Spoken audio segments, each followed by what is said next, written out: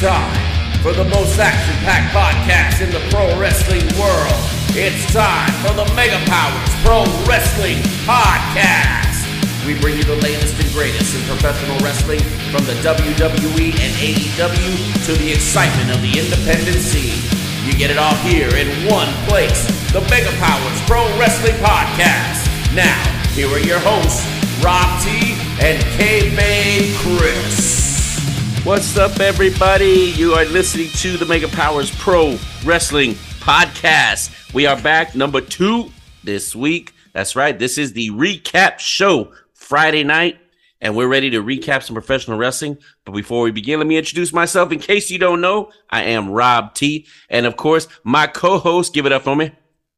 Apparently, I'm just Chris now because Kenny Cross called me just Chris. They didn't call me no Kayfabe Kris, so I apparently lost that moniker. That was the first thing I noticed, man. I was just like, damn it. You are Kayfabe Kris and will always be Kayfabe Kris, sir. You hear that, Mr. Kingpin? Oh, man. Speaking of that, if you haven't heard that episode, you need to go back and listen to it. It was a really, really good podcast. That was a good episode. Great interview. I learned a lot. Learned a lot about the Venice Beast himself. Yeah, all jokes aside, I mean, I love those guys. Yeah, man. Really, really good. I am a fan. Definitely a fan. I can tell. Yeah, you like it? Yeah. I was inspired. For those that can't see, I'm wearing a kind of a Hawaiian shirt thing going on. Yeah, was inspired. Thought I'd show up with it today. So, you know. Popped up on my screen like Jimmy Buffett. I was like, what the But anyway, yes, great interview. Learned a lot about those guys. I got to tell you too, Chris, and I know you feel the same way because we talked about it a little bit. Also very humbled at the words that Zeke said and how he was a fan of the show. And I got to tell you, man, and I know you agreed. That's why we do this. Yeah. You know, that's the reason why. And there's a lot of people asking for good podcasting. We're getting some good shout outs on Facebook too. I love it. Yeah. And please keep sharing. Share away. We're going to keep doing the best we can to bring you great content. Always keeping it real and always promoting the sport that we love, which is professional wrestling. And we're just going to keep doing that. So we're going to dive right into it. It's recap time. And my man, Kayfabe Kris, has done the legwork. We talked about it right before we went on the air, and we decided we're going to talk AEW first. And I think the main reason why is because Kayfabe Kris be very, very pissed. Yes, I'm going to preface this recap with my apologies to our fans out there. Viewer discretion is advised because I may be a little bit vulgar in my recap this week. You're right ahead, brother. You know the platform is all yours. You say whatever the hell you want to say. So, we'll start with AEW Dynamite. All right. So, opening segment, we have Chris Jericho makes his way to the ring wearing some ridiculous ankle-high sparkly boots. I'm glad I wasn't the only one that noticed that. I was like, what the hell is that? Like something out of he should be laying under a house. A tornado dropped on his ass or something, you know? Oh, that's awesome. That's awesome. He calls out his favorite person in the world, Mr. Daniel Garcia, to join him. So, of course, I can't say anything to you because my Packers are stuck this preseason too right now. It's just preseason, bro. It is preseason. You know, I wouldn't even count preseason. It's not about what comes out pre. It's what you get in the good stuff afterwards. Yes, that's right. That's right. That's what I'm going to start watching. But anyway, Go ahead. So Daniel Garcia comes out to a loud "You're a wrestler" chant from the crowd. Jericho says he knows emotions were high last week, and after the match, he just wants an apology from Garcia.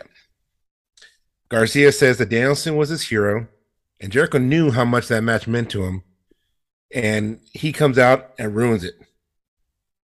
He hung with the best wrestler in the world for 30 minutes, and that was the kind of match that he dreamt of having when he was a kid. And when Danielson offered a handshake and respect to him, that's all he cared about, but Chris Jericho had. So Jericho says, look, he's sorry Garcia feels like that, but there'll be plenty more of those moments in the future for him, and calls him the best sports entertainer in the world. And deep down, he knows it. And then, of course, another "You're a wrestler" chant from the crowd. Right. Then we hear Flight of the Valkyrie, and Mr. Bryan Danielson comes out to the ring. He says Garcia can be whatever he wants, and he agrees with all the people here that Garcia is a wrestler. Yes. And I would agree with that as well. Same here. Jericho demands Garcia say he's a sports entertainer, but Garcia cuts him off and says that he's not going to make a decision between his mentor and his hero in front of all these people. Right. And he turns to leave, and Jericho kind of grabs him by his shoulder, and then he turns around and pushes Jericho on his ass. Yeah. And Danielson was cracking up, laughing about it. Yeah, which was hilarious. Yeah, Garcia ends up leaving, and Danielson's cracking up, saying he's not a fan of sports entertainment, but that was pretty damn entertaining. Jericho says he's been around Danielson for 15 years and doesn't see him as the best wrestler in the world. And then he goes to blow smoke up his own ass and toots his own horn by calling himself the true GOAT, which we discussed, earlier this year in one of our podcasts. We did. He says he is Lionheart Chris Jericho and knows more about wrestling than Danielson ever will. Yeah. And Danielson asks what he thinks Stu Hart or Owen Hart would say if they asked who is the best wrestler, Chris Jericho or Bryan Danielson. I don't know if he caught that. He almost called himself Daniel Bryan. I did. He challenges Jericho to a match tonight. Jericho accepts, but not until All Out. And then JK comes in from behind and attacks Bryan Danielson. Yeah. So decent opening segment. Yeah, I agree. I like what they're going with that. It's interesting to see everybody come out of the heel tunnel. Yeah, including Danielson. Yeah. So yeah, mixing it up, trying to keep us guessing. I think. Yeah, but, definitely. I'm kind of like you. It was decent, but let's be honest, it's storytelling. It's storytelling. Yeah. That's all it is. So you got to love that. At least may not be the best, but it's definitely storytelling. So there was emotion there. Props to Daniel Garcia, knowing that he's still pretty green. He still did a pretty good job, with the promo, with what he said, with the interaction and everything else. So I liked it. It ain't gonna get an Oscar, but yeah. It was still decent. It was good. And complain all you want about having Jericho in these storylines, but he helps get people over. Oh, for sure. Plain and simple. Now, the next match, or the first match actually of the night, was Dax Harwood of FTR versus Jay Lethal with Sanjay Dutt. And I think Mr. Rob T will be a little excited about what happens at the end of the match. But this is a straight clinic as far as wrestling wise. Dax Harwood just shows why he's one half of the greatest tag team in the world with FTR. Right. The dude can work anybody. His counters and his suplexes are just sick to watch. And I mean that in a positive way. But Lethal, of course, held his own as expected. He didn't look like he was tired from his 5-star match he had with Ric Flair a couple weeks ago. Right. Now, towards the end of the match, Sanjay Dutt gets on the ring apron. And Lethal almost knocks him off the ring, but stops himself until Dax headbutts Sanjay off. Pretty hard, too, by the way. A few more near falls before Dax counters into a roll-up, but Lethal reverses it and pulls Dax's tights for the pin. So I was a little surprised that Lethal got the win on that. Same. Really surprised considering. But that's okay, because after the match, Sanjay Dutt says that Lethal's going to face FTR and Wardlow in a trios match at All Out, but they never said that it would be against Singh and Sanjay. But he said that instead he's going to bring 2 very good friends with him, and all of a sudden they show on the screen the Motor City Machine Guns. Yeah, I about jumped out my seat when I saw that. I figured you would.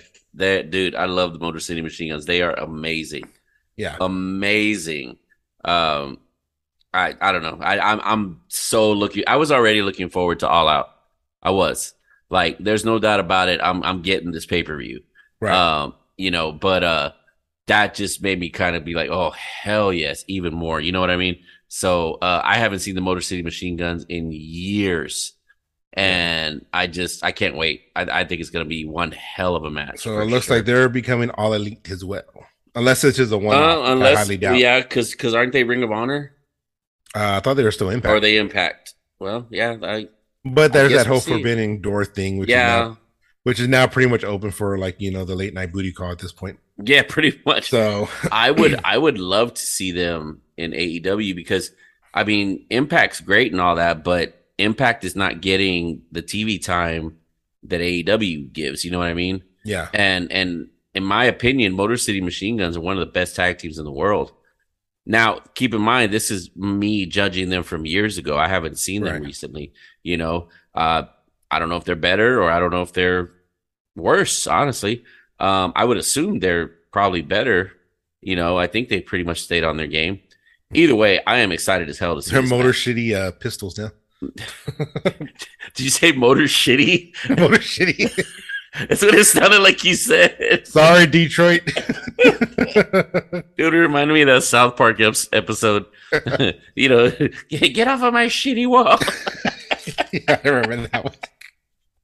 Oh, Anyway, go ahead. anyway, okay. Next, we have our girl Thunder Rosa in the back with Tony Schiavone. Heartbreaking. Heartbreaking. Rosa's crying and says that unfortunately she has to step down as the AEW Women's Champion due to an injury.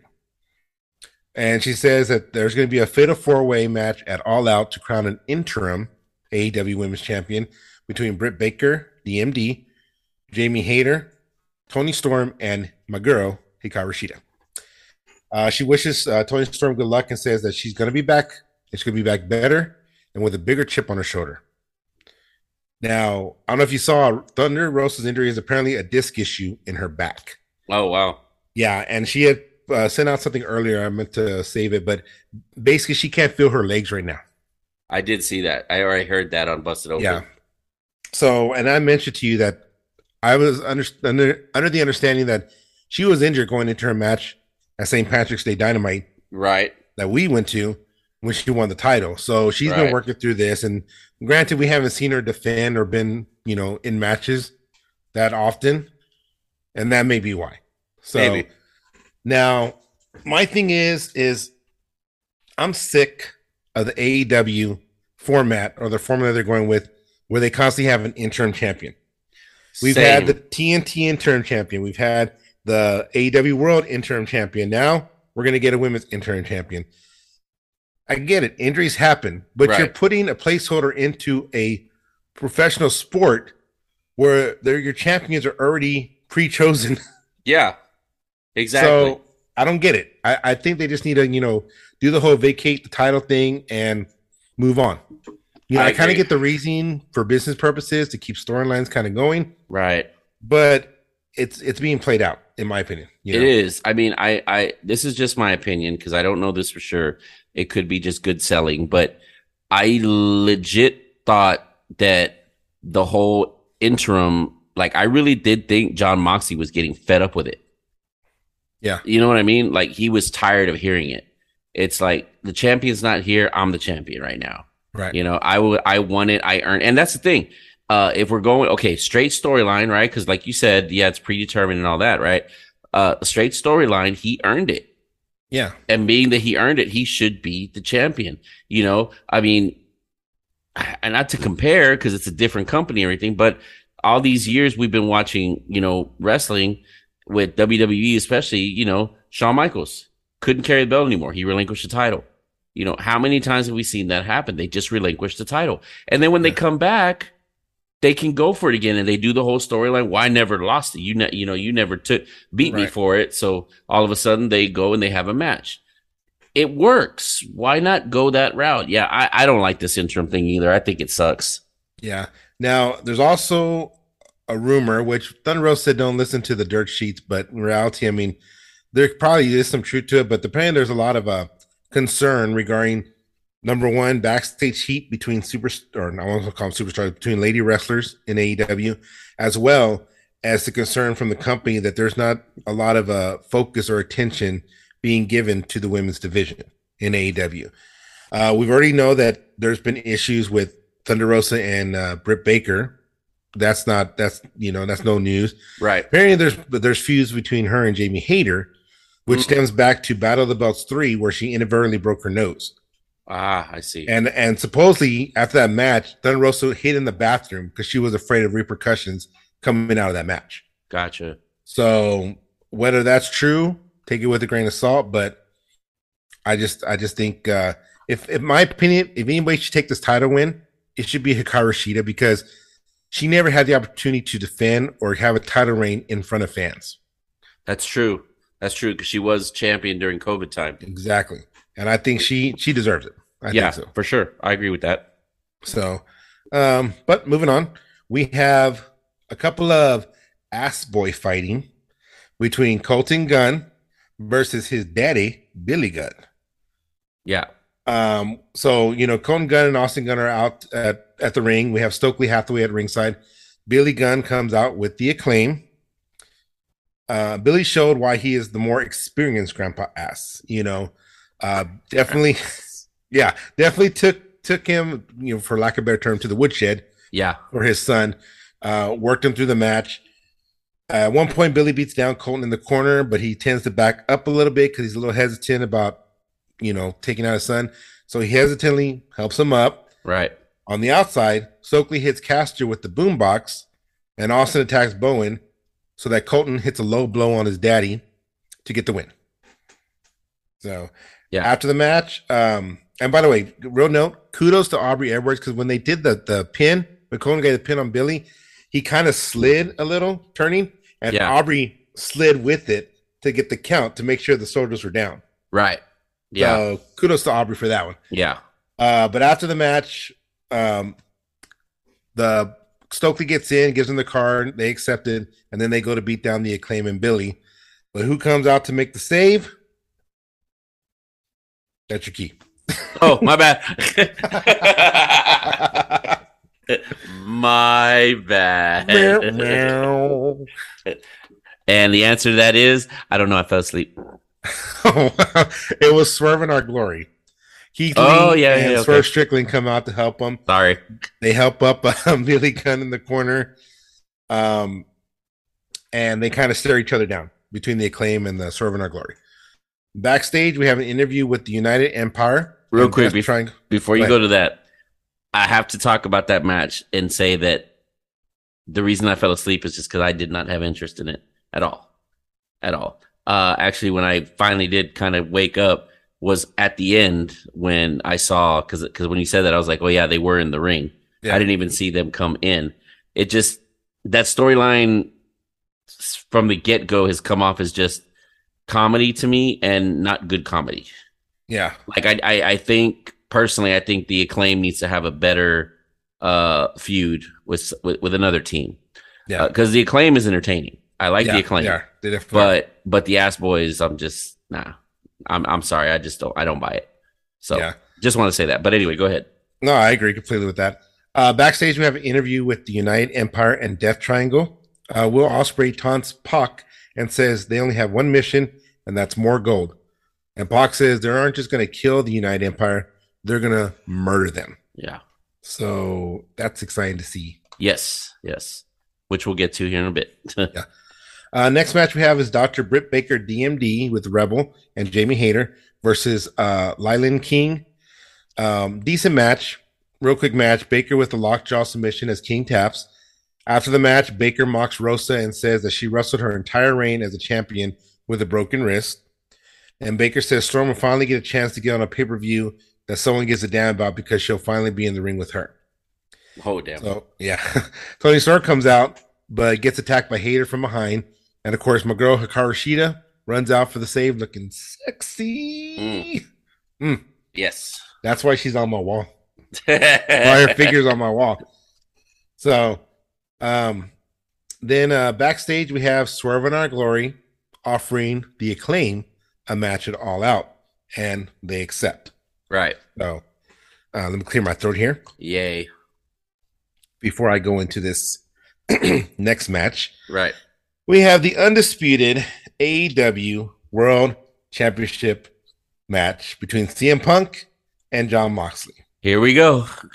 So the match started off, and immediately, first off, I was just surprised that they actually started a match. Yeah. Okay? It was me. So I was a little excited about that, but that excitement just quickly deflated. Okay? The referee separated the two, and Moxley goes for the attack, but he eats a roundhouse kick from Punk's right foot. Okay. Punk immediately falls down, starts screaming, grabbing his left foot. Okay. And I get, because I even started from Busted Open, but I get that, when you do a kick, I mean, granted, I've never done a roundhouse kick, but presumably you put a lot of weight on the foot that's down to give you stability. Right. So I kind of get that, where that was coming from. But it still seemed odd to me. Okay. Now the ref calls for medical, but Moxley ends up hitting a King Kong lariat on Punk. Mox hits 2 Death Riders and gets the pin while flipping off the crowd to become the undisputed AEW World Champion. And the match was 3 minutes and 1 second. 3 minutes and 10 seconds. Oh, I rewatched it and timed it. It was 3 minutes and 10 seconds. Bully Ray. Yeah, so they were wrong. They were wrong. This match, pardon my French, was straight bullshit. Okay, it was a crap of a match. All right, so maybe Punk, but tell us how you really feel. That was a piece of shit. Okay, okay. I don't think I get if Punk was not ready to come back, and this was a way to get the butt off him. Okay, and maybe the rumors of him being an asshole in the back are true. I'm pretty sure they are true. Okay, we've seen it in WWE. Who fucking knows? Okay, yeah. All I can say is that this match, with all the hype and the build from the hot promo last week that they had, the anticipation of pushing it to a free TV, okay, it was a slap in the face of every AEW fan out there. Okay, like we said, it was a 3 minutes and 10 seconds of pure Vince Russo produced WCW crap. Okay. All right. You said Vince Russo. I did. Now supposedly Punk's gonna face Mox at all out regardless. It's gonna happen. Okay, and he's supposed to win it back because obviously they're in Chicago that night. But to be completely honest with you, I don't want to see him or Moxley as champion, because to me, all they're doing is playing hot potato with this championship. Okay. Yeah. And it's making the company look like shit. Okay. This match reminded me of that stupid match they had with Jeff Jarrett and Hulk Hogan, where Jeff Jarrett just laid on the fucking mat and Hulk Hogan was like, "This is what's wrong with the bullshit of the company." Yeah. Yeah.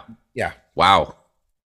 Yeah. My man, Kayfabe Kris going off. The only thing that I enjoyed about this match was after the match, when Taz was asking JR, what the hell just happened? And JR says, he got his ass whooped is what happened. Yeah, that was good. That was real good.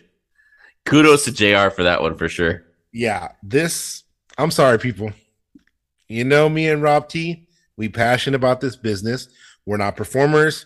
We are viewers. We are fans. And we've been fans since we were kids. Yeah. And we've seen all the stupid shit that's been gone through in this profession. But this right here was just pathetic. It was. I agree 100% with what you're saying. And here's another angle, a different way that I look at this. If they were doing this to make and I think Bully Ray even said it, afterwards, if they were doing this to get a shocking moment, okay, fine. Bully Ray said, good for them. I don't agree, because if you were just doing this to get a cheap shock value moment, it's bullshit. Because like you said, they hyped it up. They got you all excited, right? It's the equivalent of taking the real hot girl home after she's been teasing you all night, and then when you're ready to get down, she falls asleep. You know what I mean? It's like that. It sucked. I mean, as soon as the match was over, I was just like, "Are you kidding me? That's it? Seriously, that's it." And to the point what you said, yeah, I heard the same thing too. That it's supposed to be Mox and Punk again at All Out. I don't even want to see the damn thing. I would rather watch a Goldberg squash match. Yeah, at this point, I'm just like, even if they're trying to use this as a Punk heel turn, there was so many different ways you could have done that. Yeah, so many. I mean, this was just, I don't know what Tony Khan was thinking. I don't. I mean, I don't know if he gets the credit for this or not. I don't know. I don't know. I thought it was, I was ridiculous. I agree with you on this 100%. For sure. Yeah, we'll never talk about it again. Okay.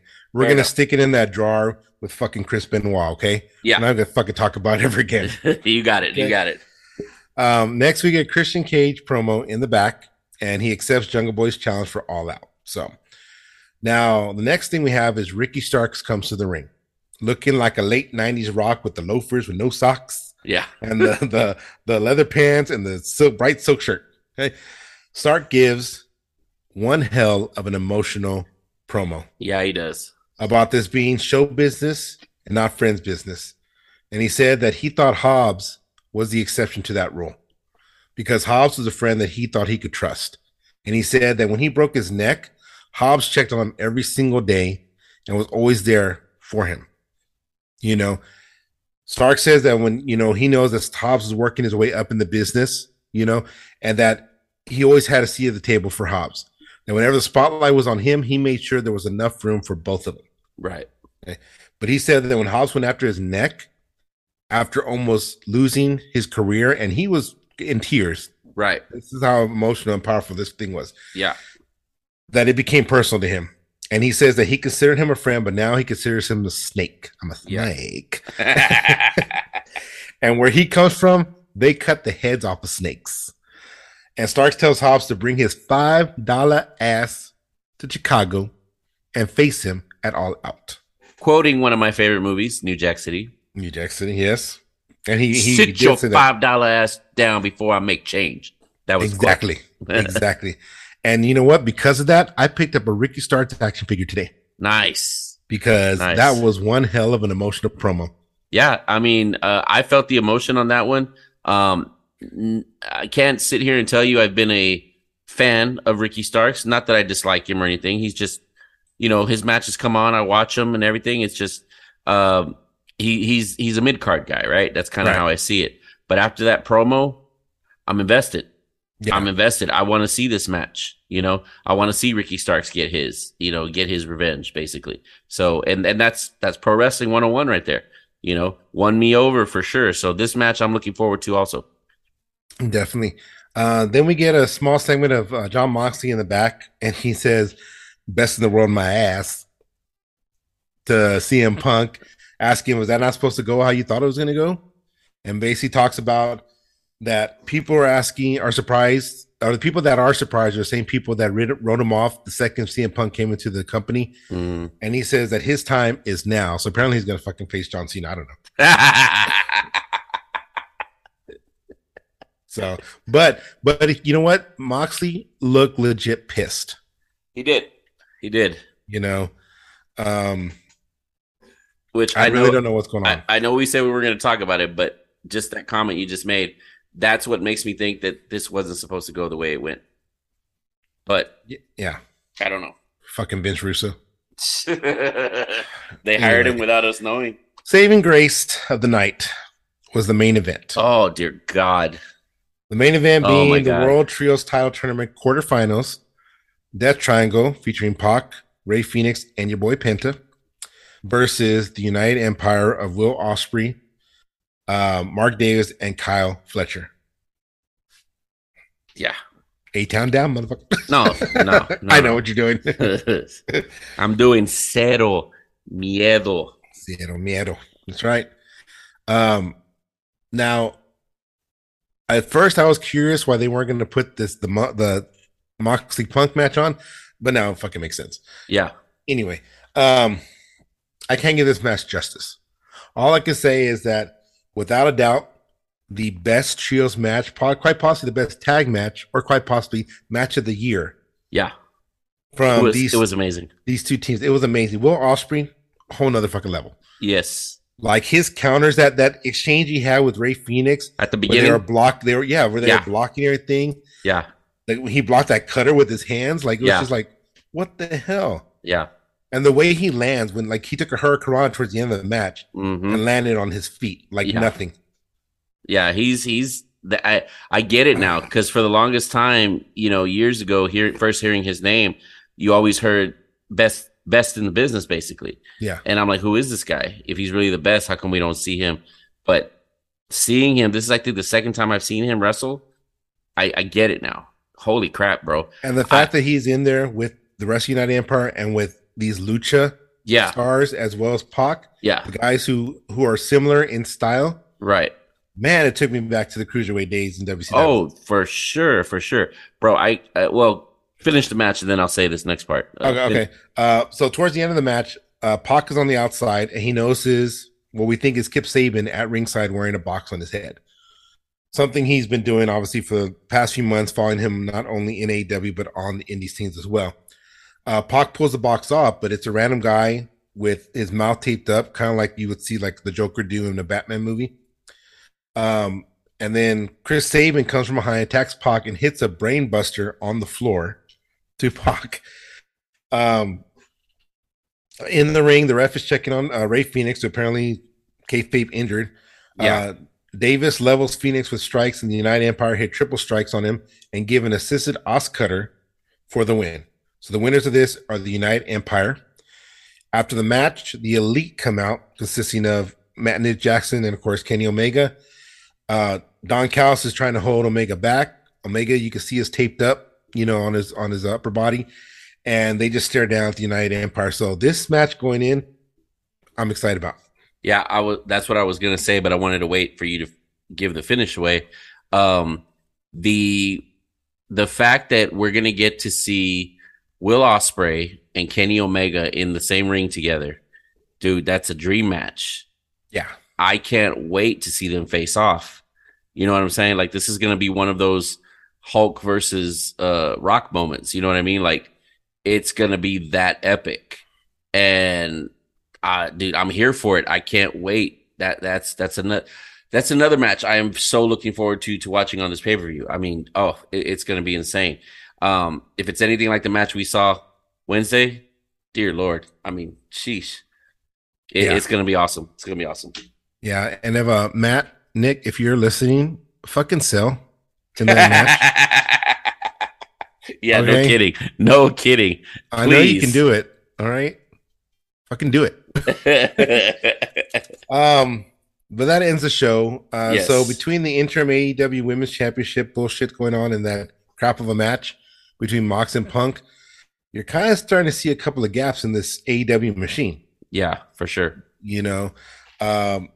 At this point, like I said, they're just tossing around the title like a hot potato, and it's quite frankly, it's pissing me off. Yeah, we could tell.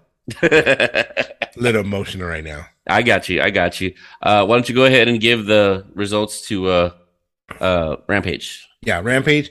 We have the AEW Trios Championship Tournament, House of Black versus the Dark Order. The Dark Order defeats the House of Black to advance. Miro apparently came out and distracted the House of Black to cost them the match. And they attack Miro for costing them the match until Sting and Darby come out to make the save.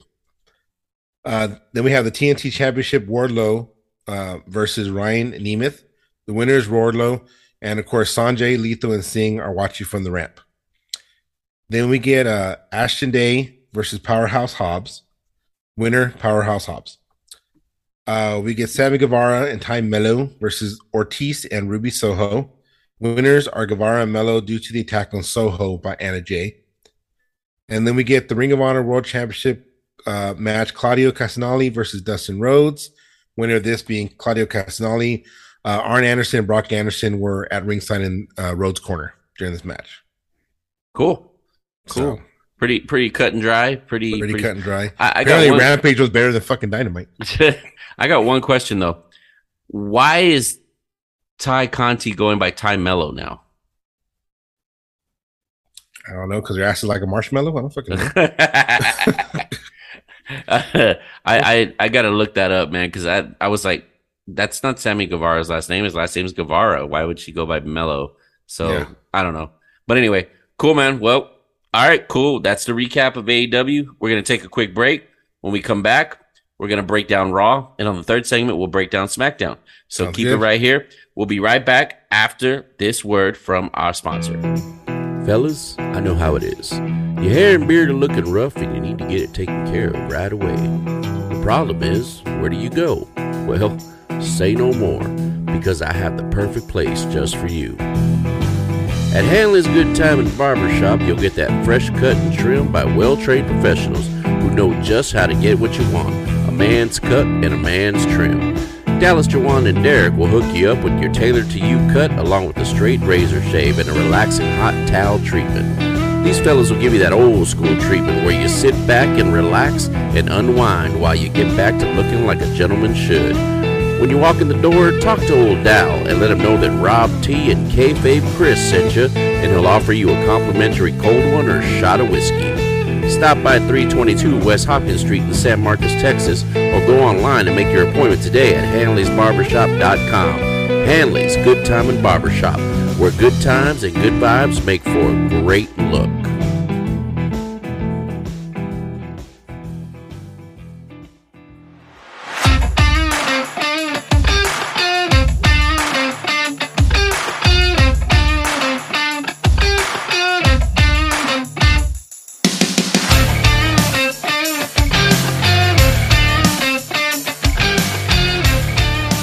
And we are back. I've calmed down a little bit. I'm not as upset as I was in the first segment. I kind of drew a picture of Vince Russo and Pete on it.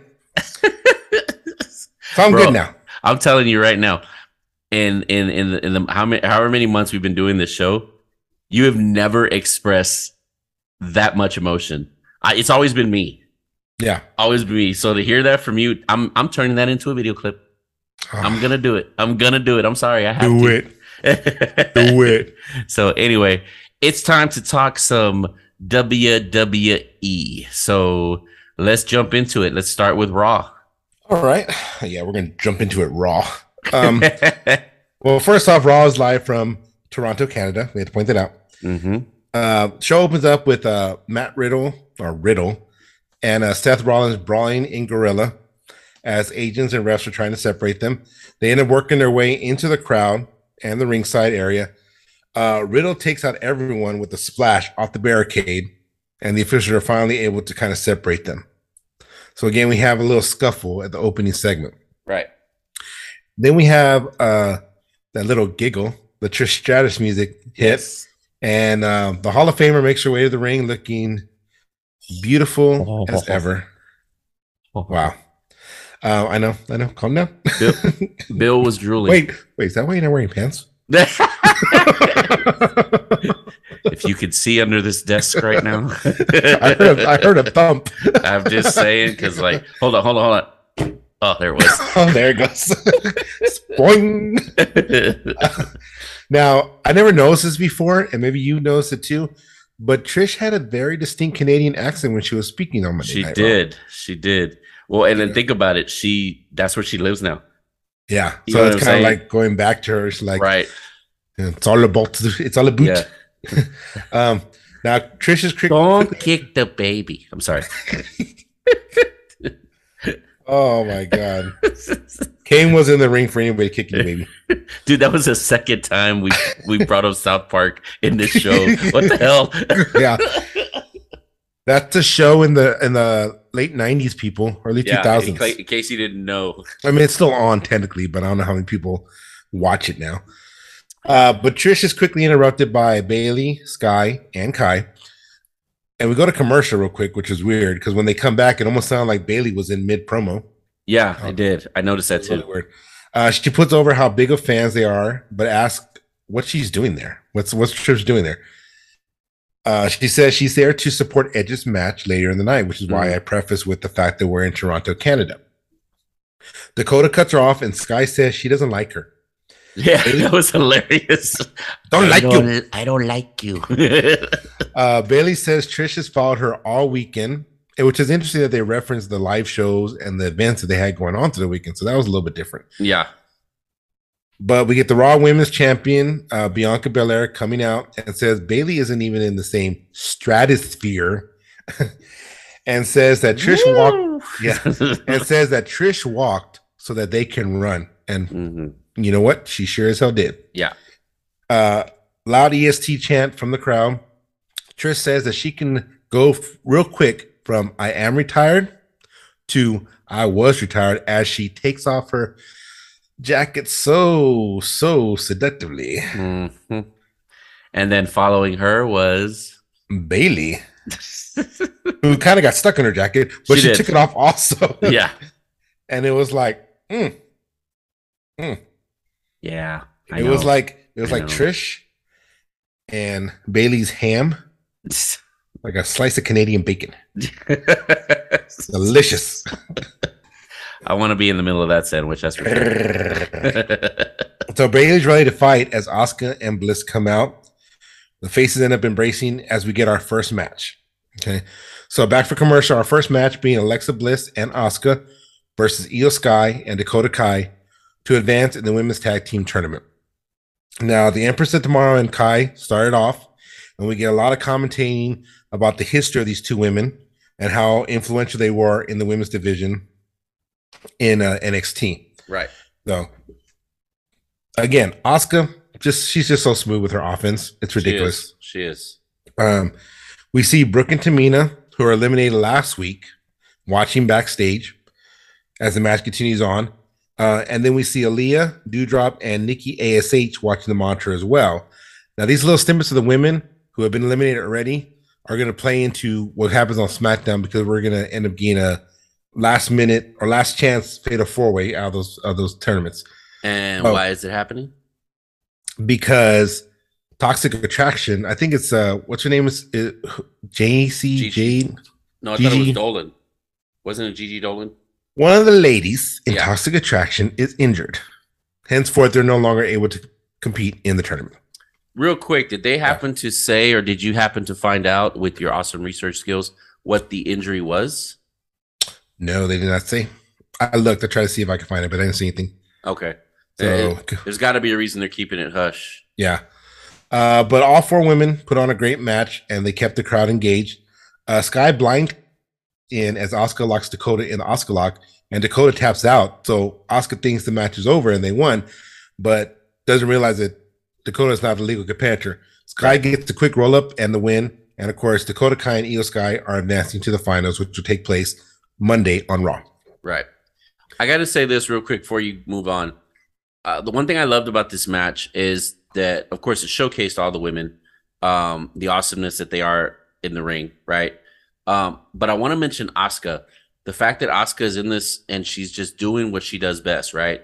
I think is amazing. The one thing that's always bothered me about Asuka is when they try to get her to talk and stuff, I don't like it, right? It's obvious she doesn't know how to speak English, number one, which is fine, right? But the other thing I still to this day cannot stand is that mocking that she does. You know what I mean? And I really wish that she would stop. I don't remember who said this. I think it was on Busted Open. So if you remember, chime in.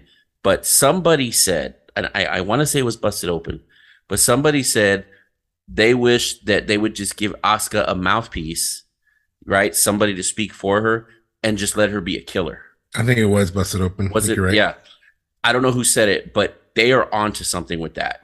Yeah. I think that would be amazing. I know Bully Ray said that what WWE has that they don't realize is they basically have a female Great Muta. Yeah. And they should allow her to be that. Dude, Muta never talked. He had Sonny Ono like as his mouthpiece. He didn't need to talk. That dude, like, same with Great Kabuki. For those of y'all that don't know who Great Kabuki is, going back to the 80s, dude, I was scared of Great Kabuki as a kid. He didn't need to freaking talk.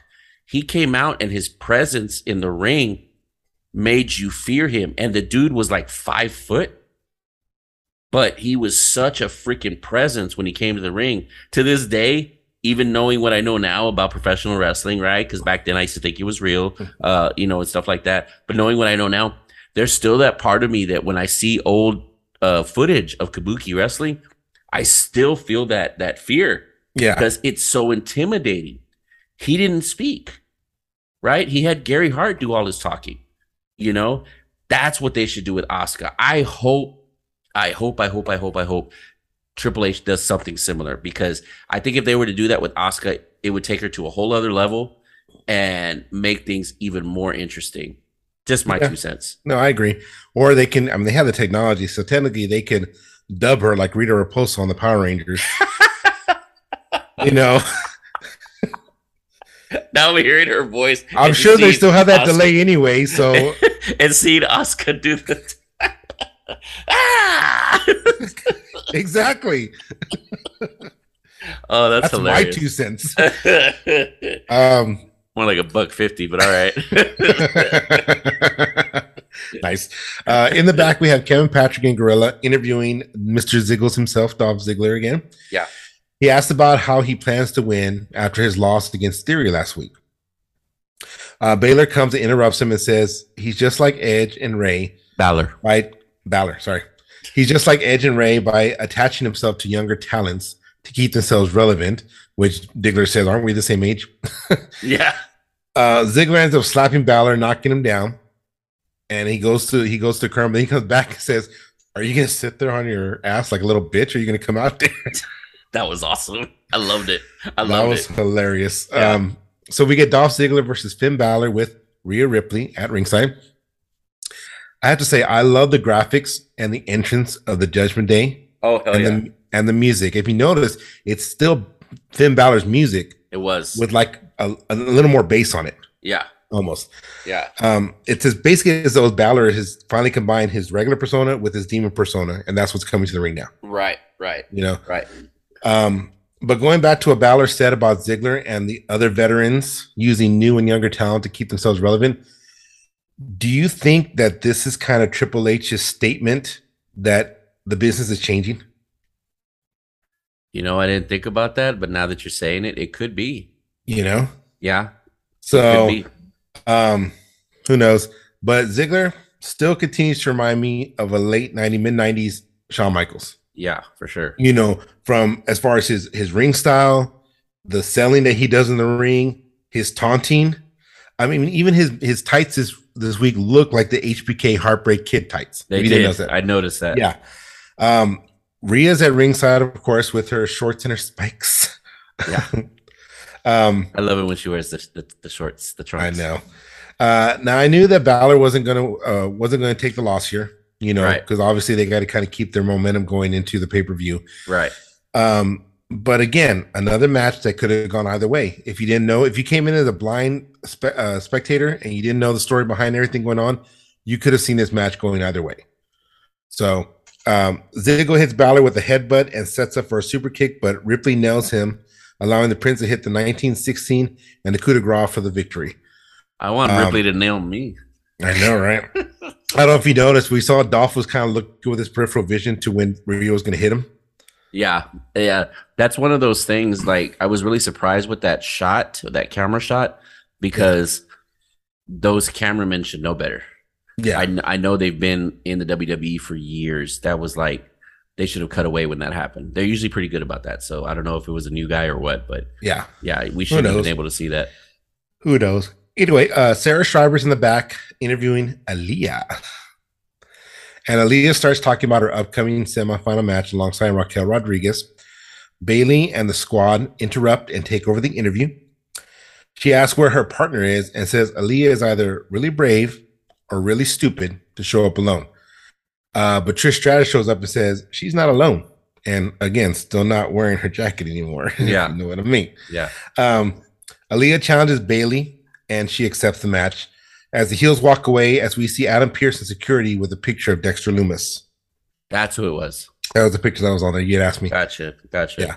Real quick before you continue, I just wanted to say that the match with Balor and with Ziggler, great match. Yeah. Great match. And I just have to say that since Triple H has taken over, the action in the ring has been 10 times better. Oh, definitely. You know what I mean? Like it's been exciting to watch. I think since Triple H has taken the reins, not once that I can think of right now, at least at the top of my head, have I been on my phone during the match. Like, I've actually been watching the matches because they have been really good. And I think that because obviously there's different producers that produce each match. Right. But like you're saying, I don't think Triple H is saying, no, don't do that. Like, he's laying, okay, go for it. You know, like, see how he gives enough trust to these producers to put on a decent match. For sure. So we get an Alpha Academy Open Challenge, which thank you, which I thought was going to be a tag team Open Challenge, but apparently ended up being a singles Open Challenge. Gable issues an Open Challenge to anyone in the back, and of course, you know, he does his typical heel stuff. He puts down Canada like a true heel would, just trying to get that cheap heat. Gable again reminds me so much of Kurt Angle. I've said this in the past, but he reminds me of Kurt Angle. And we saw later on the night that it's advertised Kurt Angle's going to be in Pittsburgh next week for Raw. Yeah. I'm kind of hoping there's something's going to go on there, Yeah, that would be cool. So again, I thought this was going to be a tag match, but I wasn't disappointed because of who answered the challenge. It was our boy, Kevin Owens, who, want to notate, came out in his old NXT gear. And even if you notice, his music was his old NXT music. It sounds similar to what he has on the main roster, but it was his old NXT gear and his old entrance video from NXT. Right. So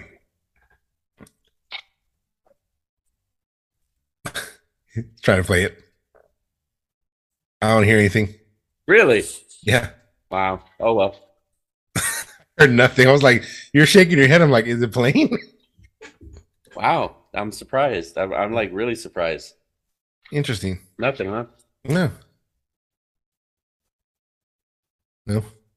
Okay. Sorry. I was playing Kevin Owens' theme song, but apparently y'all can't hear it. So apparently. Moving on. And moving on. All right. Well, we get Chad Gable versus Kevin Owens. Of course, Otis is out at ringside. Owens, again, like the NXT of old, man. He looks aggressive. He's got his brawling style back. Gable didn't look weak in this match, despite the fact that Owens was trying to get over himself. Gable does what he's supposed to do as a professional, get himself over while getting his opponent over. Right. The crowd, of course, is behind Owens because, again, we are in Canada. Right. Owens hits a super kick and a pop-up powerbomb for the win. So. And again, a great effing match. Oh, yeah. Great match. And like you said, the whole Kevin Owens, the way he's being, no jokes, no, and even if there are little jokes, he does it in a way where it doesn't take away from the aggressiveness of it. Now, I'm not saying that specifically for this match because I don't think there was any kind of joking going on in the match. Yeah. But I think he cut a promo, I don't know if it was last week or what, where he did say something kind of funny, but the way he sold it wasn't humorous or silly. Right. You know what I mean? But I this is what made me fall in love with Kevin Owens in the first place. The Kevin Owens that I saw in NXT. I loved it. It was the aggressiveness of him. The fact that he does not look like your typical WWE superstar, right? Kind of looks like a normal regular guy, but this guy kicks ass. I love it. I love this version of Kevin Owens, and I'm glad he's back. And it was a great match. And big props to Chad Gable too. He was phenomenal as well in this match. Definitely. Great match. Well, great match. Yeah. Well, just like you said, it wasn't the funny Kevin Owens, but I mean, Bill DeMott's gone, so you're not gonna see anything humorous. So. Bump. After the match, Owens is celebrating in the ring, but gets blindsided by Otis. Owens is okay. Yeah. Owens sidesteps Otis and sends him into the ring post. Owens to the outside to try and take out Gable with the apron powerbomb, but Otis clotheslines him and throws him back in the ring. Right. As Otis is coming in, Owens hits a stunner on him and powerbombs Gable onto Otis. So great match, great afterwards. It was really good. Yeah, very good match. Then we get the Judgment Day backstage, and Rhea Ripley says that they run Raw. I want her to run Raw. Baylor says that Ripley has been dominating Balor. And Balor. Baylor. You keep saying Baylor. That's his new name, Finn Balor. Balor says Ripley has been dominating Dominic and thinks that Dominic kind of likes it. Yeah, I noticed that. As for his father, he says that he has him in his pocket and that he is his 6'1" mine. That was so cheesy. And let's not forget when he said he had Ray in his pocket, the camera zooms in on Finn Balor's pocket. Yeah. I was like, what the hell? Stupid. And then, of course, Damian Priest says that leaves one last legend, and that's Edge. Mm-hmm. And he says that his family has a ticket to see him get finished once and for all. Again, going back to earlier when I mentioned in the night when Balor talked about the veterans in the business. Okay, It's key. They keep referencing that. Yep. So as I mentioned earlier, common theme. Yep. As I mentioned earlier, they announced that they're going to get a second chance fatal 4-way on SmackDown from the previously eliminated teams, and it was Gigi Dolan is injured. Right. So you're right. So we get Aaliyah versus Bayley, looking thick as ever. Even my wife, we were watching SmackDown tonight. She goes, Bailey got a little thick. I'm like, yeah, she did. And I'm like, really? I did not notice. I don't know what you're talking about, dear. That's the first time I've noticed that. Way to point that out. Now, I was wondering why Aaliyah was on Raw until I read that she's actually from Canada. She's from Toronto. She is. I saw that too. That makes sense. This is Bailey's first televised match since June 25th, 2021. Really? Yes. Wow. Yeah, it's been well over a year. They lock up, rise to bell rings. Bailey knocks down Aaliyah and, of course, mocks her. Aaliyah gets a quick 2 count, and she avoids a clothesline a la the Trish Stratus backspin. Yes. So that was nice. And also hits the Stratus faction off the ropes. Saw that too on the outside. On the outside, yeah. I have another note here. Bailey looking thick. Bailey looks as though she hasn't missed a step. She doesn't look like she has any kind of ring rust on her. So, she's a professional. Aaliyah with a strong comeback and helps showcase that she, along with Raquel Rodriguez, are a legitimate threat in this tournament coming up. He's making them look strong, basically. Bailey ends up hitting a monkey flip and hits a rose plant for the win. So the winner is Bailey. That rose plant is vicious looking. It is. The one thing I want to take away from this, not just from the match itself, was a great match. Aaliyah can work, and we know Bailey can work. But the fact that they allowed this match to go on with no interference from Dakota or from Io. Yes, that was good. That was good. They did come on the ramp afterwards to celebrate with Bailey, but there was no interference in the match, which is what I enjoyed. Yes, for sure. For sure. So, in the back, we have the United States champion Bobby Lashley and AJ Styles walking backstage, and we see Adam Pearce and some personnel putting out a fire. And then, of course, we see Ciampa and Miz going to the ring also. Right. So the next match we have is Ciampa and the Miz versus Bobby Lashley and AJ Styles. Styles and Ciampa started off. Match is going on. All of a sudden, someone from the crowd grabs Styles by the hair as the security pulls him away and stops him. But this isn't Dexter Lumis. Okay, it's actually a local talent named Rajan Hustler.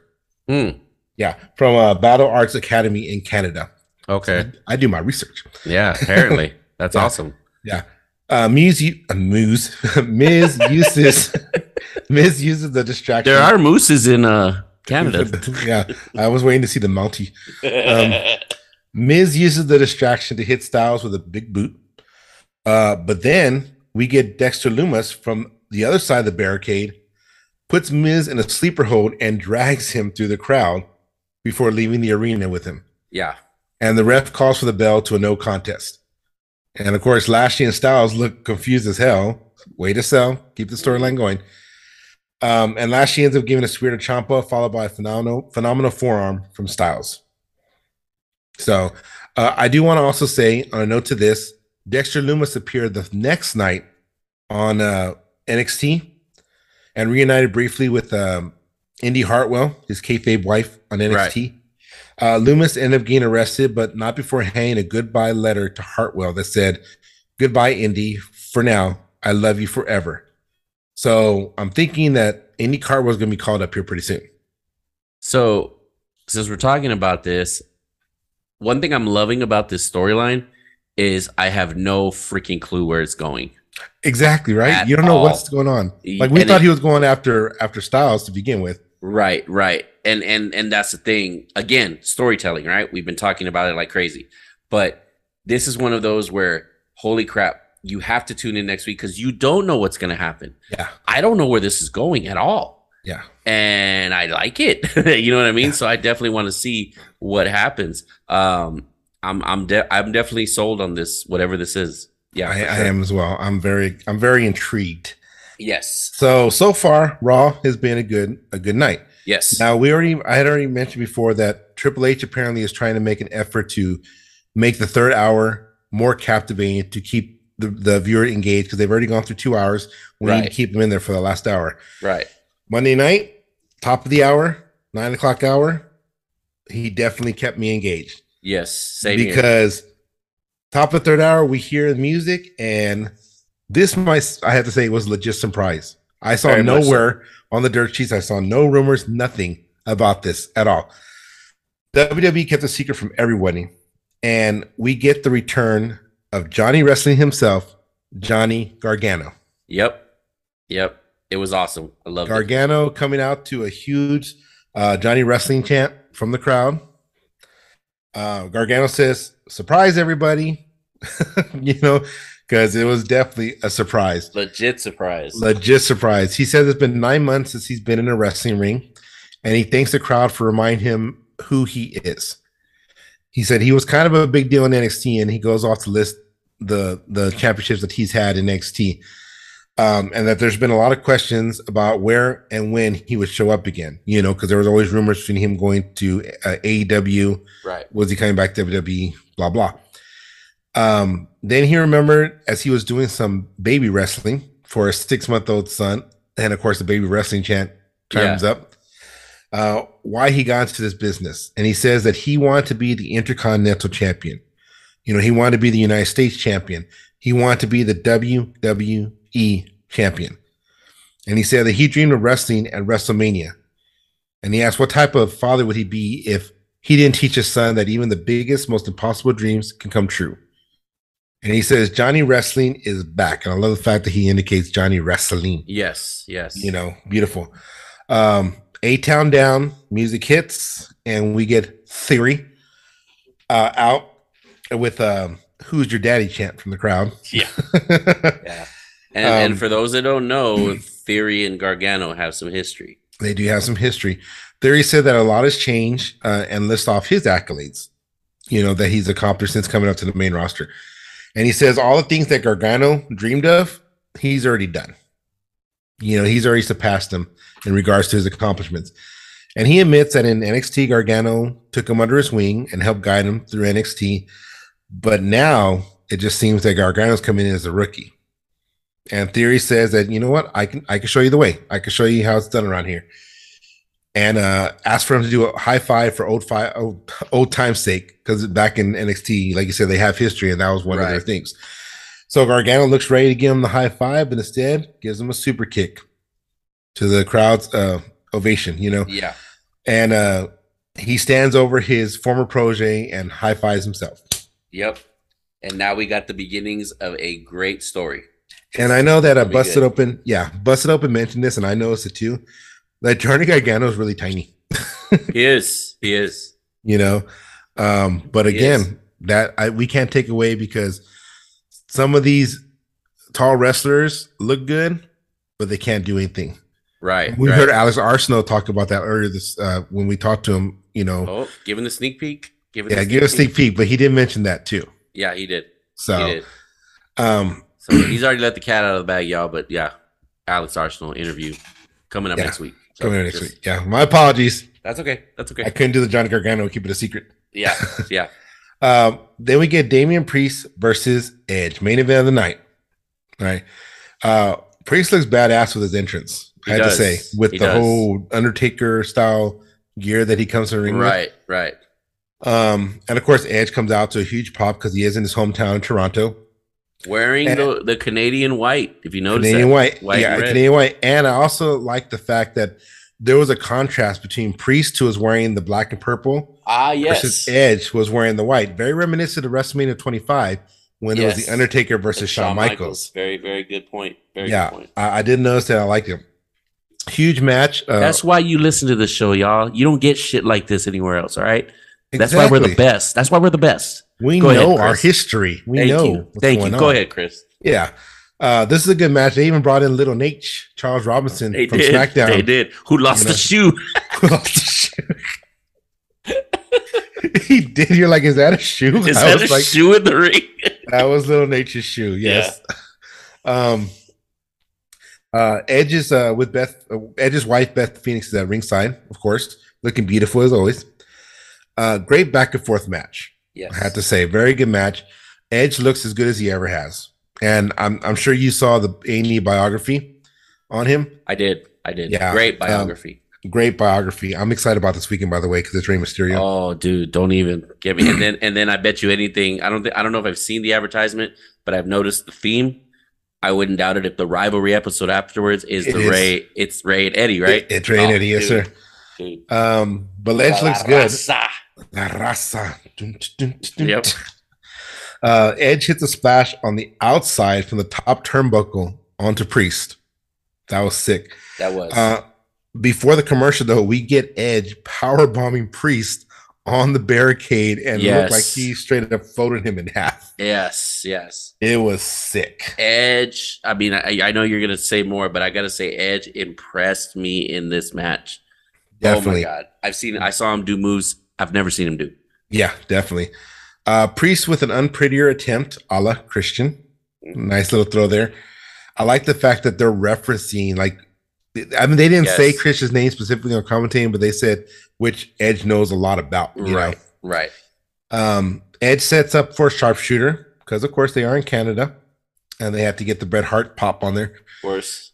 But Priest knocks him into the ref, and that's where Charles Robinson loses his shoe. Priest ends up hitting South of Heaven and grabs a steel chair for a concerto attempt, but Edge avoids it and sweeps Priest down on the chair. Like he pulls him out of the ring and it falls on his chair. Right. Then Edge breaks the support bar off the chair and pulls back on Priest with it in his mouth, which to me always looks sick when someone does that. It does. It's like, ow. Yeah. Edge goes for a spear, but Priest nails Edge with the pole. Priest with a 2 count, and then Priest with another crucifix attempt, but Edge counters into a Canadian Destroyer, followed by a spear for the pin. So, winner of this match, Edge, as it should be, because he is in his hometown. Right. Never, ever have I seen Edge do a Canadian Destroyer. Ever. No, never. Ever. Oh, my God. That was amazing. Do you know who invented that move? A Canadian? Yeah. Do you know who? Dynamite Kid? Nope. His name was Petey Williams. He was really big in back in the day in TNA before it became Impact and everything. There was a faction back then. It had Petey Williams, Eric Young, and I want to say, oh man, I can't remember who the other one was. There was another one, but I do remember it was Petey Williams and Eric Young in that faction. And Petey Williams was known for the Canadian Destroyer. So, nice. Little history for you there. What'd I say? Nice. That's why you listen to the show, right? I'm saying, and the most surprising Canadian Destroyer I've ever seen is the one that Bad Bunny gave. Oh, I know. John Morrison. I know. Yeah, for sure. But anyway, go ahead. I know there was some more. So Edge takes the win. Edge sets up Priest for a concerto, but reappears and low blows him. Or gives him the low blow. I don't want to say low blows him. Gives him a low blow. I want her to low blow me. Beth just let it happen. No, I was kidding. Sitting there watching. Go ahead. Balor hits a rated R superstar. Oh damn! Live sex show again in the ring. Balor with the coup de grace, and they set Edge up for the concerto. But Beth Phoenix grabs the chair and gets in the ring, slamming the chair on the mat and threatening Judgment Day. Basically, Ripley looks intense. She looks a combination of scared, but like I want a piece of that. Yeah. And of course, Balor, Ripley, get in line. Yeah, Balor ends up pulling her back, and the Judgment Day backs off as the show ends. Okay, good match, very good Raw, definitely better than the crap we saw on Wednesday night with Dynamite. Yes. Couple of notes I have here though.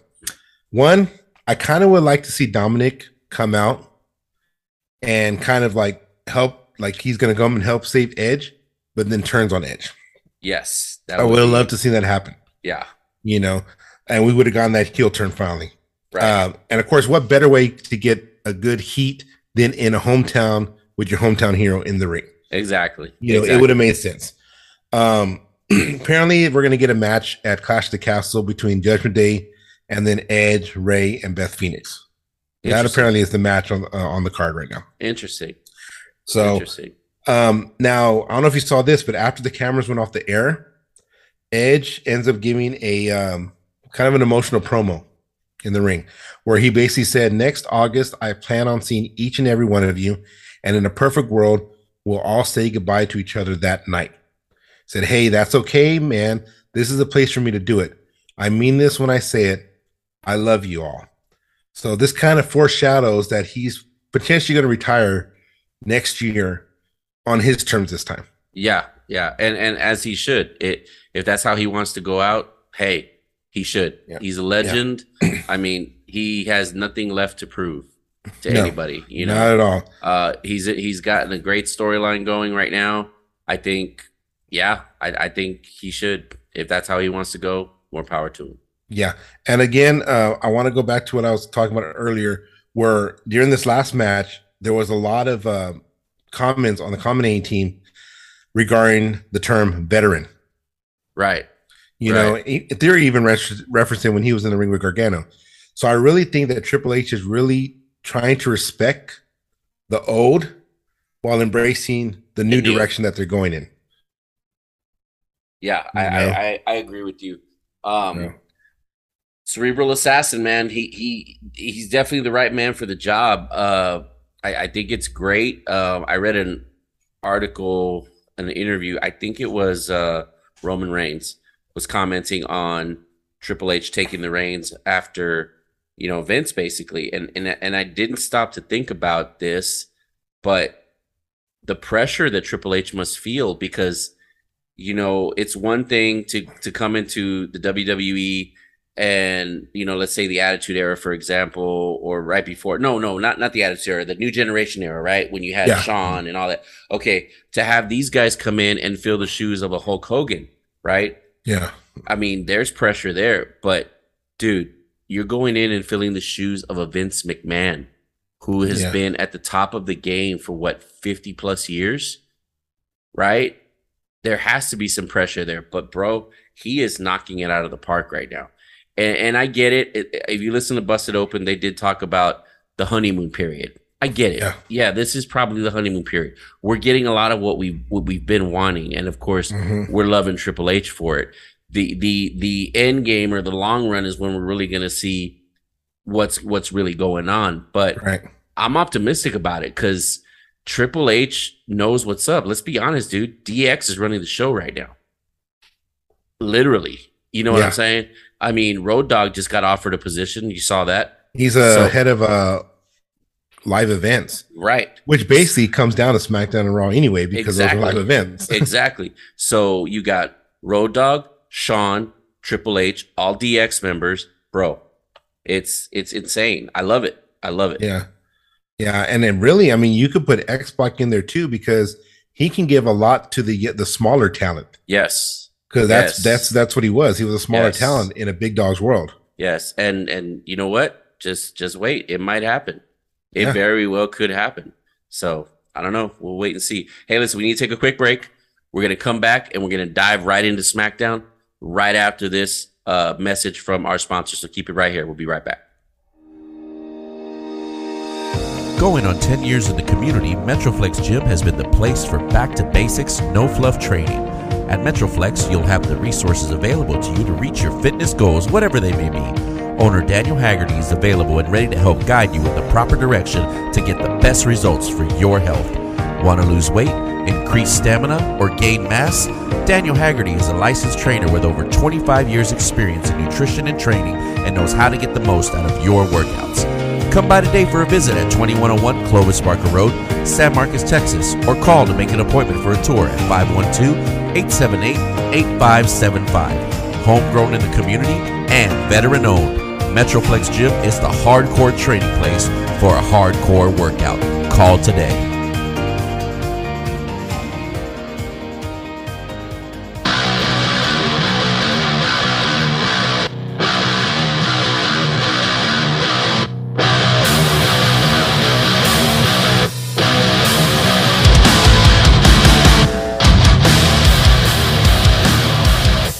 We are back, ladies and gentlemen.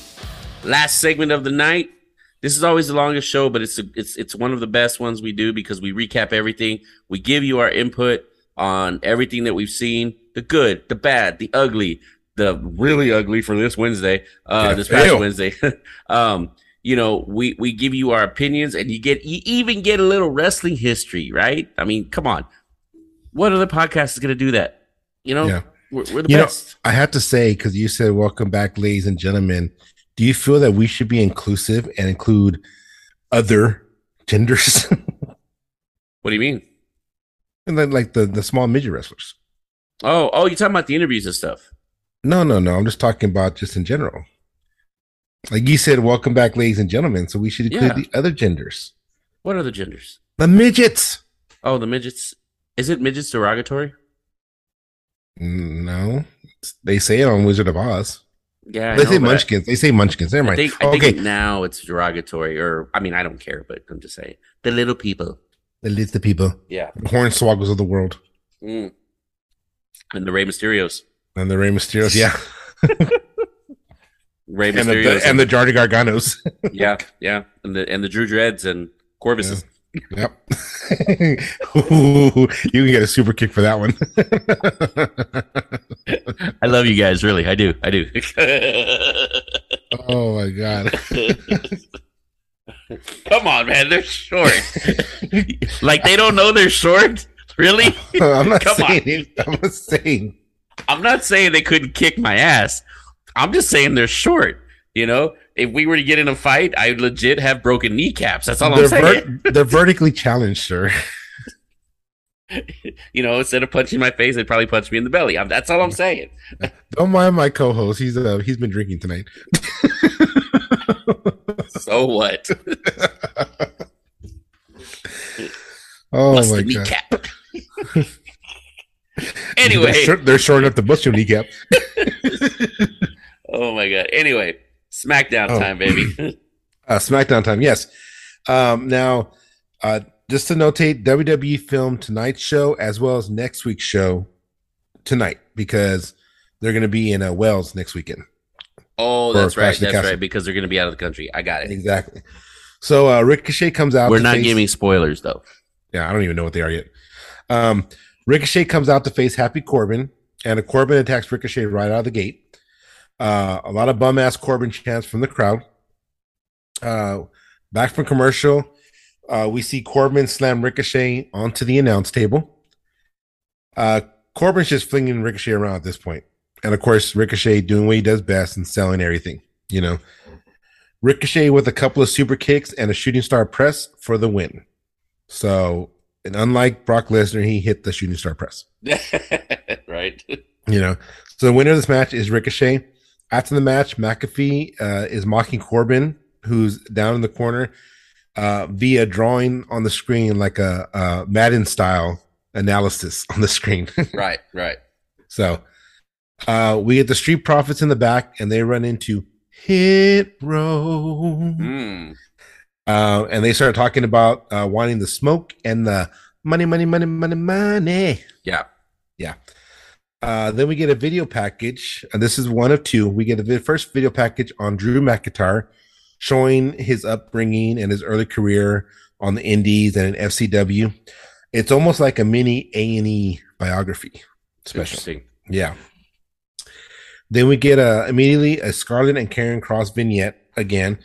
I don't even call it a vignette because like their music and the video on the Titantron changed to them, but then they're like up in the stands or the rafters.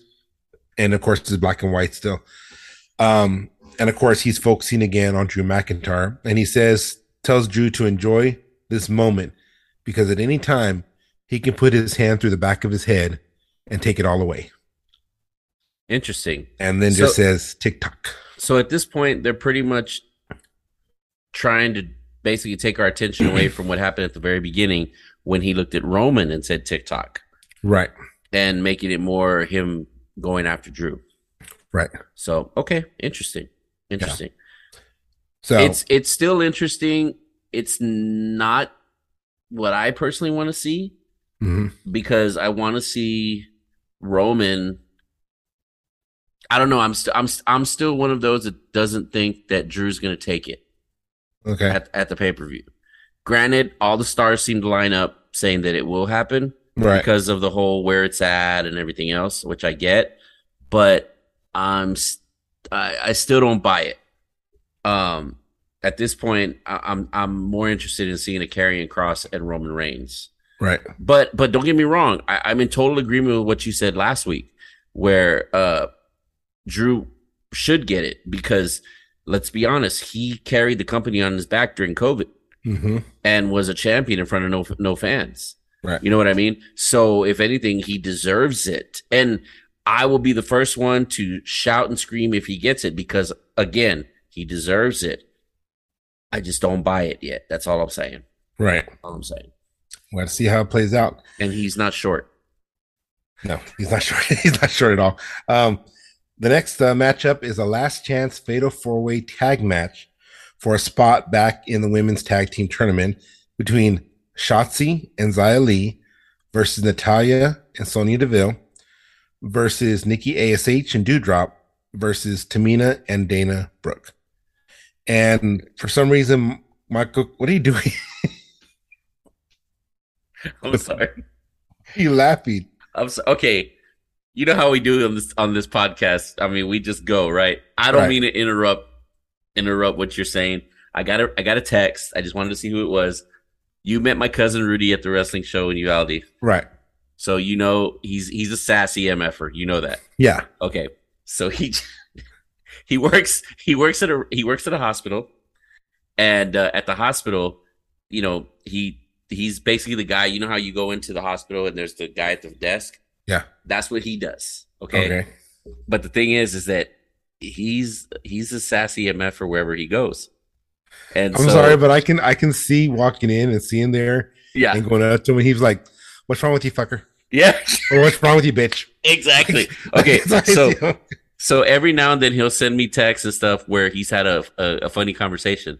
So I got to read this. Rudy, you're probably listening. I'm sorry. It's hilarious. So the nurse says, Rudy, what's the patient here for? And Rudy says, he fell. He said, Dios la madre del baboso.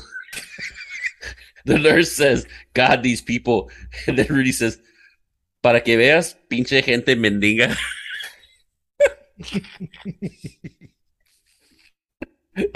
Now you know why I was laughing. Oh my goodness. Okay. All right. Sorry, ladies and gentlemen. Well, but let's continue. Talk about having empathy. Oh my God. He's the perfect man for the job. Oh my goodness. Okay. So you fell? Who taught you how to walk, pendejo? Cabron. All right. So we get the Fatal 4-Way tag match, and apparently Michael Cole has to explain the rules of a Fatal 4-Way tag match. Which I never ever heard them explain the rules. Anyway, Tamina starts off with a super kick, knocking Natalya off the apron. Then Dana and Nikki then the match goes on. This is kind of a short match. It was probably about 30 minutes, to be honest with you, 3-4 minutes. It wasn't long.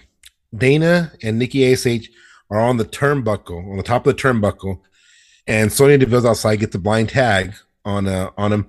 Dana Brooke hits a superplex from the top turnbuckle onto Nikki to the outside of the ring, onto all the ladies out there. Wow. Yeah.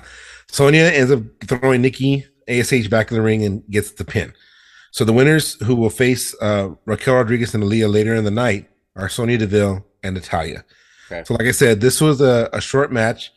So I would expect that the match later on the night is going to go a little longer. Right. Now we get a replay of the Fatal 5-Way that occurred last week for the Intercontinental Championship #1 contender. Mm-hmm. And then we see Sheamus and the Brawling Brutes come to the ring before the commercial. And then we get, and here's why I kind of have a problem with it, because like they do the replay, Sheamus comes to the ring. Right. When they come back from commercial, they start showing a video package with Shayna Baszler and her aggressiveness and everything that happened with her and Liv Morgan before they go to the ring with Sheamus and the Brutes. Interesting. It's weird, yeah. Sheamus talks about his match at Clash of the Castle for the IC title. Gunther and Ludwig Kaiser interrupt him. Kaiser, whatever. Kaiser starts speaking, but Sheamus says that, you know what, no one understands him anyway, so just shut up. Okay. Ludwig reminds me, you ever seen the movie The Pest?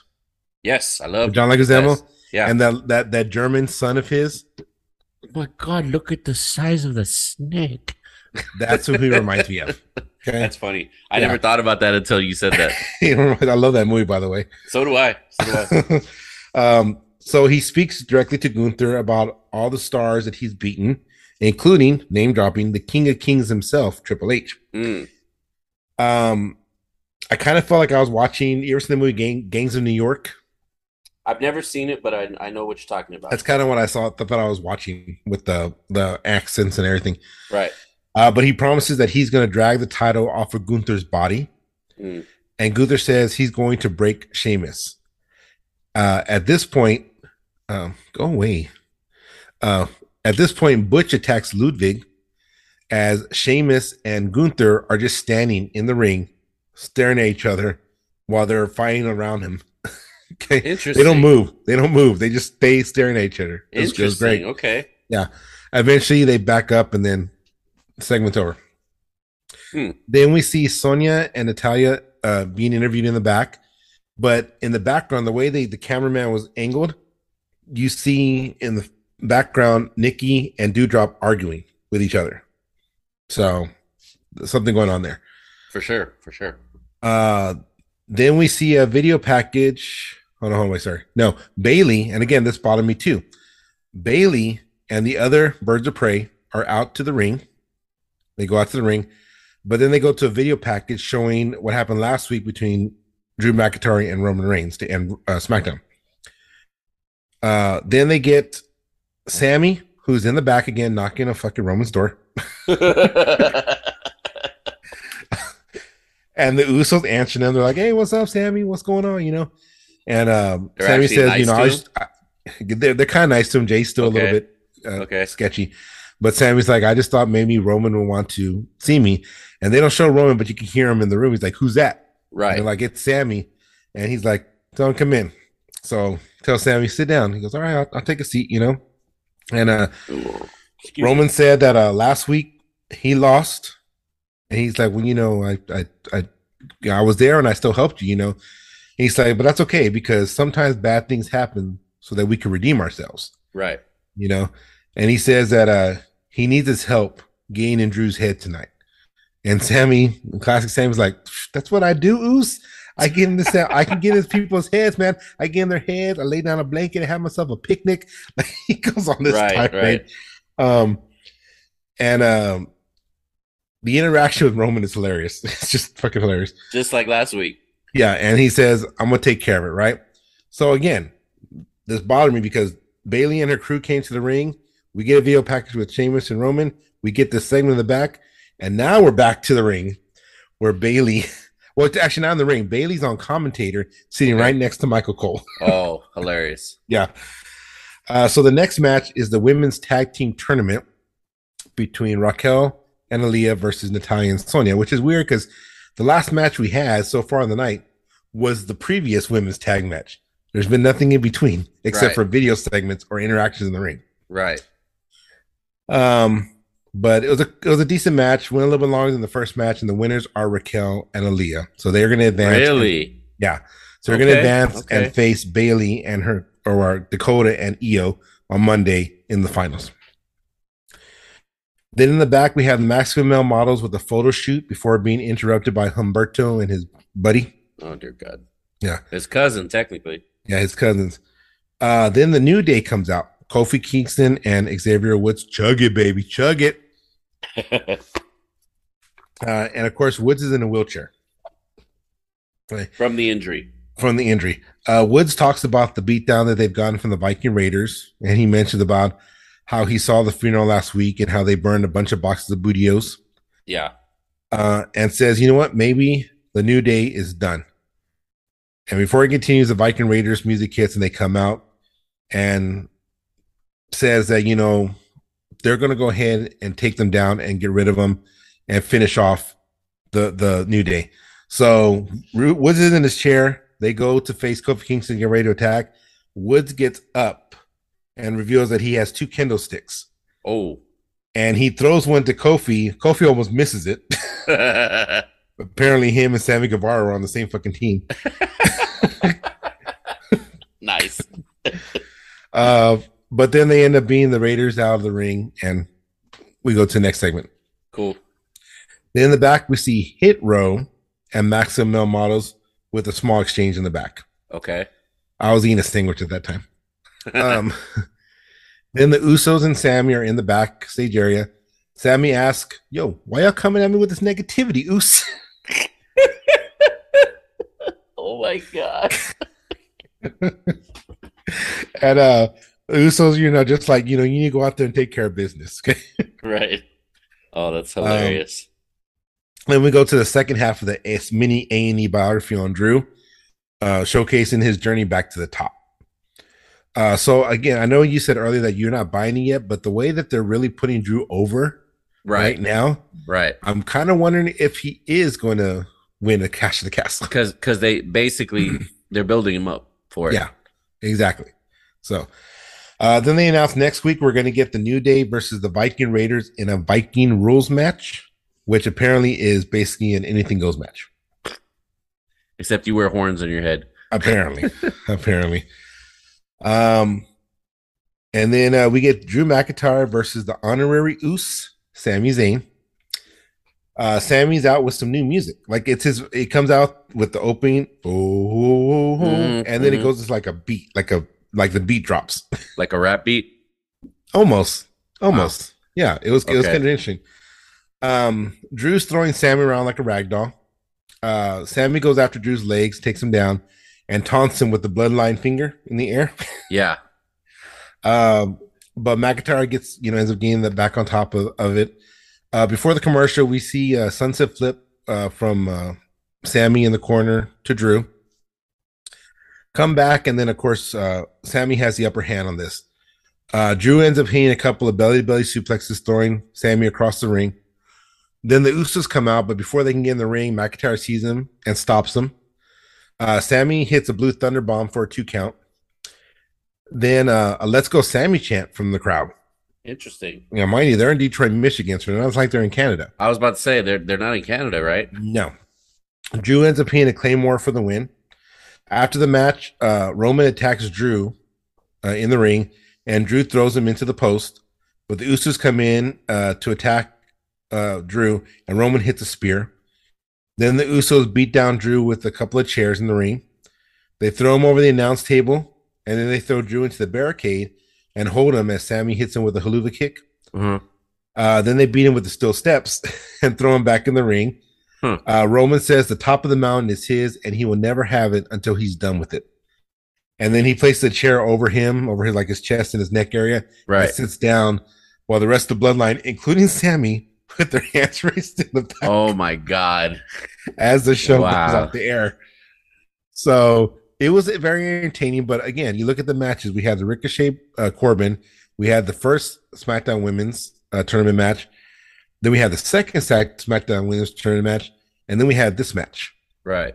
4 matches. That's it. In a 2-hour show. And it was pretty much video packages, in-ring segments, backstage segments, and that's it. That's a little disappointing. Yeah. Like I said, it was an okay show. They definitely carried on story-wise. Yeah. But there wasn't a lot of wrestling this time around. Right. Not like what they did on Raw. No, not what they did on Raw. Sammy made it very highly entertaining. Yeah. With his exchange between the Usos and with Roman. Right. But that's kind of like the highlight that came out of this night. You know, who knows what SmackDown's going to look like next week because they filmed it tonight. Right. But seeing if I was a spectator there and I was in the crowd and having to sit through 4 hours, basically almost 5, right, I'd be kind of disappointed and tired. Yeah, no doubt. Wow, that's really surprising, especially with the strength that Raw's been showing. Mm-hmm. You know, we were just talking about in the last segment how the wrestling matches have been top notch.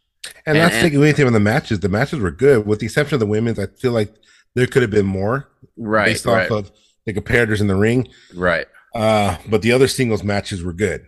So. Yeah, no, and I get that, but it's like, so what I'm saying is, like, on Raw right now, there seems to be a lot more of a focus on the wrestling.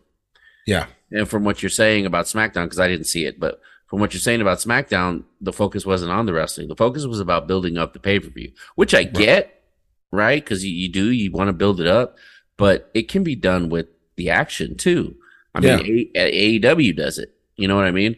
So, yeah, I would agree with you on that one. 4 matches in a 2-hour time span, that's just... And if you really think about it right now, what storylines on SmackDown are there really besides the Drew and Roman with the Sammy in the middle, and maybe the Intercontinental champion, and the Kofi, and and then that, and then and the other ones really haven't been built up. Like there hasn't been enough time to really build it up. Like so you don't really have like small storylines going on right now, right? Because like what's going on with the whole Shayna Baszler and Liv thing is, and no mention of that at all during the night, except for the small video package from last week. Wow, yeah, that surprises me. That really does surprise me. But it is what it is. Like I know that there's really nothing going on with the Raw Women's Championship, but at least Belair's kind of coming out every week, still playing a part in. Right, because she's teaming with Asuka and Bliss at the pay-per-view, so for sure. Yeah, man, I don't know. Well, now that we've gotten through all of them,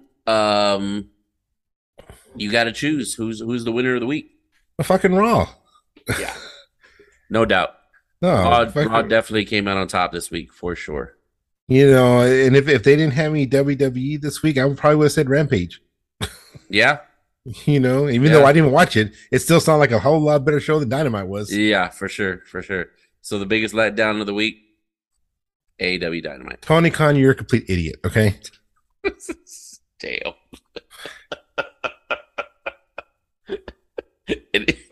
Any more you gotta say? And I'm the one that's been drinking. Man, that pisses me off. Even after 3 days later, I'm still pissed off about that show. I'm pissed off about that match. Obviously. My God. Jesus. Oh, man. Well, like, there's a fucking John Moxley figure I'm about to take out and give it to my dog to chew on. Damn. Wow. Okay. Damn. All right. Well, anyway, before we call it a night, I just want to give everybody, Chris, Kayfabe Kris already let the cat out of the bag a little bit, but want to go ahead and I want to go ahead and mention it again. Next week, on our first show of the week, we haven't really discussed what we're going to talk about yet. Well, no, actually we have, right? We said we were going to talk about old school. What was it you said? Old school versus old school promos versus new school promos. Yeah, old school promos versus new school promos. I think that's going to be a great topic. We'll have some examples and whatnot. Definitely, I mean, it's going to go back to storytelling, of course, but there's some classic promos and there's some promos that have come out recently too. So we're going to just talk about those and maybe even talk about some of our favorite ones over the years. But what I'm really excited about is we have Alex Arsenal, who's going to be on the show. We had the privilege and honor to interview the new NLW heavyweight champion, Alex Arsenal. And he was very gracious with his time, sat down with us and had a great discussion. And there's a lot of great information. There was some stuff that really surprised me. Like, I'm not going to give it away right now, but I will say I was really surprised by finding out who his biggest influence was. You know what I mean? That really surprised me. Great stuff, man. Great stuff. I got to tell you, the interviews that we've been having with this independent talent have been top notch. And guys, if you're listening, which I know you are, we can't thank you enough for taking time out of y'all's days, because we know y'all are busy. Y'all are training. Y'all are, honing your craft. And to be able to take time out of y'all's busy schedule to sit down with a couple of just goof nuts who are fans and just talk about yourselves and your careers. And we greatly appreciate it. And we just hope you're happy with the content that we release. And we just really appreciate the time. We really do. Yes, even Daniel Ryan, Punk. Anyway, he's our friend. But yeah, so guys, you're gonna want to hear this show next week for sure. Great interview with Alex Arsenal, and we're gonna have even more great interviews coming up. I had a short conversation, but he's already agreed to talk with us, and that's the former Nate Nasty Nate. So he's gonna come on the show too. His name is now Nathaniel. Oh, what was the last name, bro? It was so cool. Grayson. That's what it was. Grayson. Nathaniel Grayson, but spelled Greysin. And I love his look now. Yes, it's awesome. He's ready to come on and talk also. So that's going to be a good one, man. And if you're listening, there's a lot of guys I got to get back to that reached out to us on Facebook that said they'd be interested in talking. So many great talents. We definitely want to bring them on the show for sure. And of course, some of your favorites that we've already talked to. I spoke with King Cobra Exotic back in Uvalde this past weekend. He's ready to come back on the show, and they have another great event coming in October. So lots of great interviews that we will have coming up. If you haven't heard it yet, please listen to the earlier episode we dropped this week where we got to talk with the Diamond Cartel, led by the Kingpin himself, Mr. Kenny Cross. There you go, doing the sign of the diamond. And of course, the Venice Beast, Zeke Rose as well. And it was a great conversation. You guys should check it out. It was really, really good. Plus we also recapped NLW from the weekend before, which was a good show. It was a very good show. Very good show.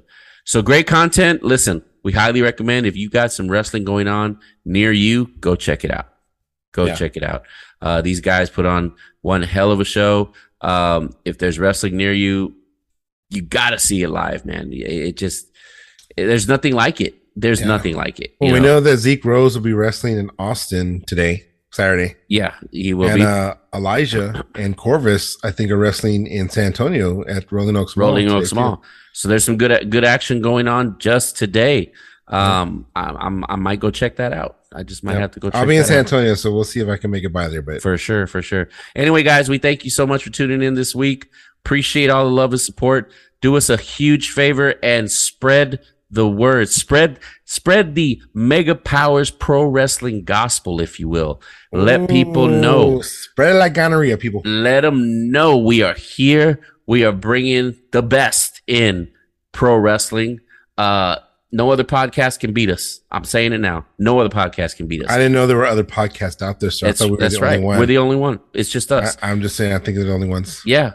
Don't need to go anywhere else. We here. We doing this now.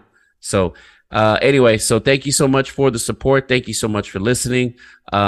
Please remember, always, if you want to contact us, we have our email address. You hear it at the end of the show every week. We put all the information out there. We love you guys. We thank you so much. And let's end it with this. Tony Khan, you're a moron. You're a fucking piece of shit. That's what you are, Tony Khan, okay? I'm still going to watch your pride. Don't get me wrong, okay? All right, but it's going to be like my mama said. You eat what you get. You don't throw a fit, okay?